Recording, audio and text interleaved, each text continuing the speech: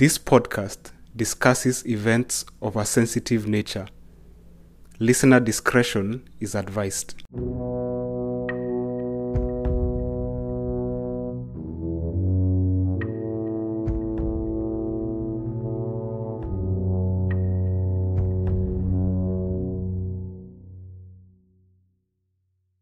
Okay, so check it.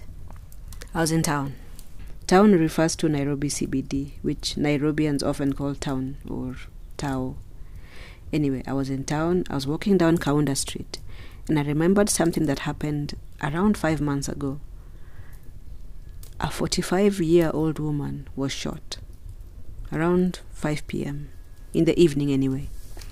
And she was shot just outside Optica. Optica is a leading eyeglasses outlet in Kenya. And she was walking with a friend of hers, and they were coming from work. They both worked at the NHIF, that's the National Hospital Insurance Fund, which is a state corporation that offers medical insurance to Kenyan citizens and residents.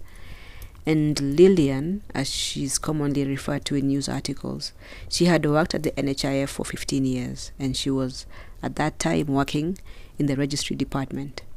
And at the end of her work day on Monday, February 13th, 2023, she decided to walk into town, probably to get transport home, and it seemed to be her routine.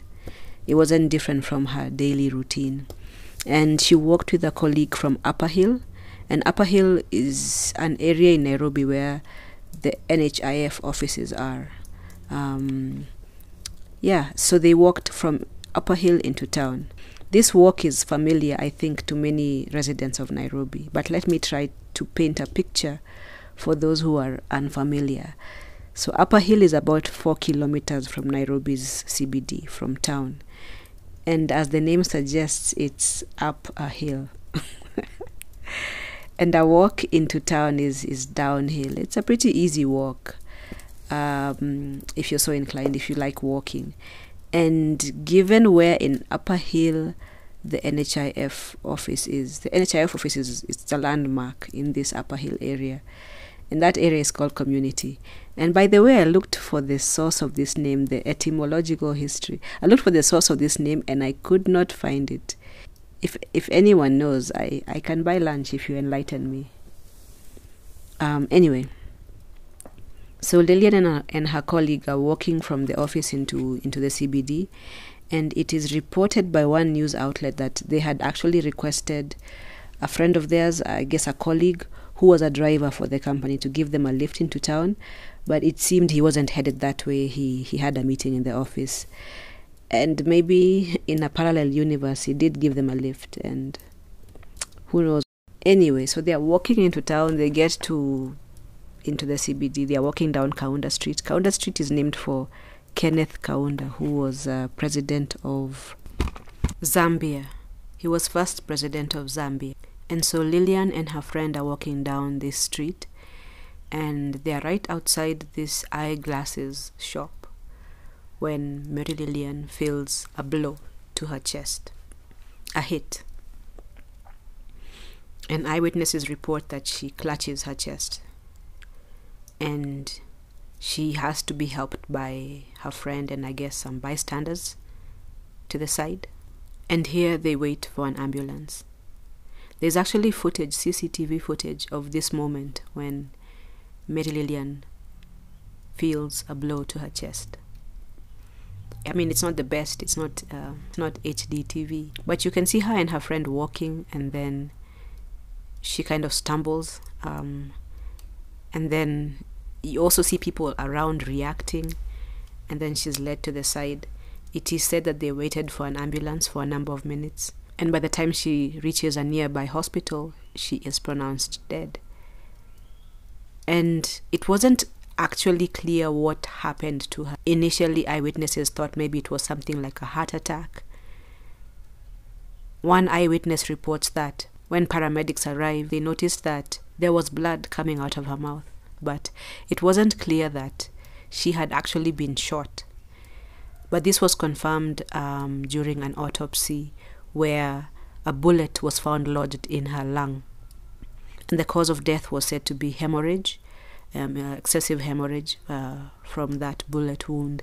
And this created a puzzle for detectives at the Directorate of Criminal Investigations, who have done a lot visiting the site, ballistics professionals visiting the site, and talking to eyewitnesses, talking to people who knew Lilian. And this is what has been pieced together so far.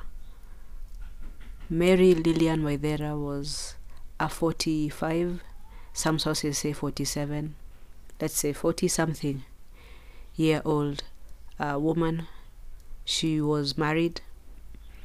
She was working at the NHIF in the registry department. And she had been working at the NHIF for 15 years.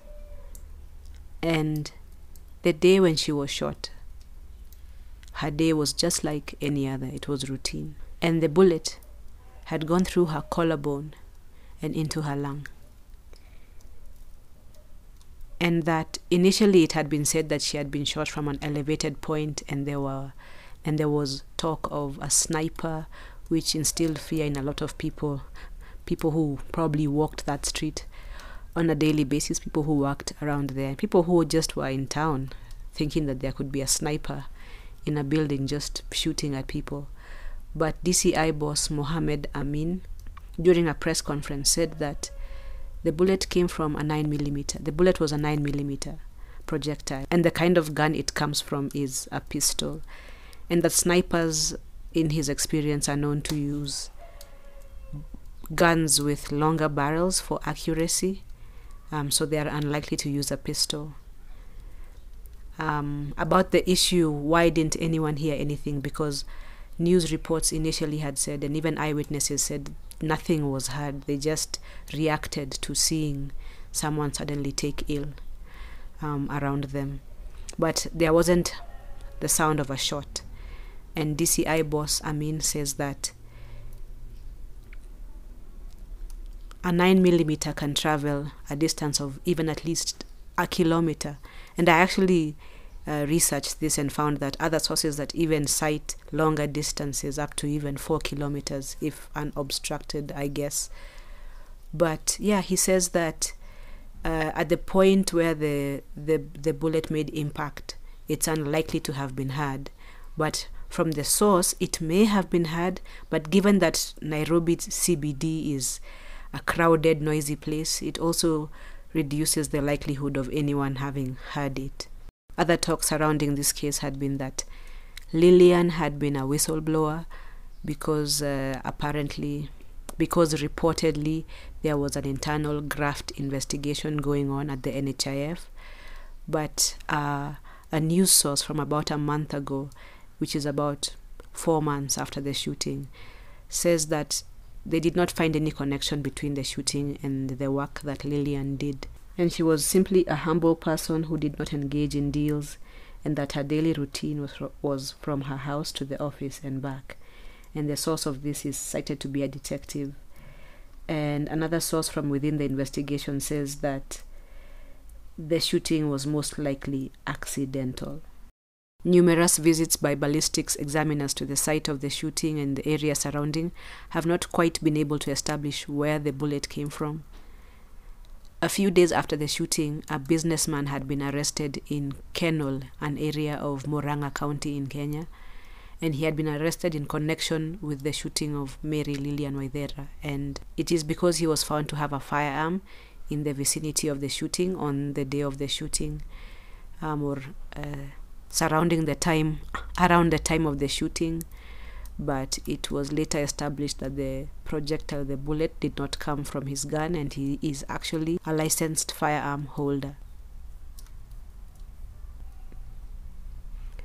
At her requiem mass, NHIF CEO said of Lilian that she was a dedicated employee and a friend to her colleagues. Her husband described her as his soulmate and said that she has left a big gap in his heart.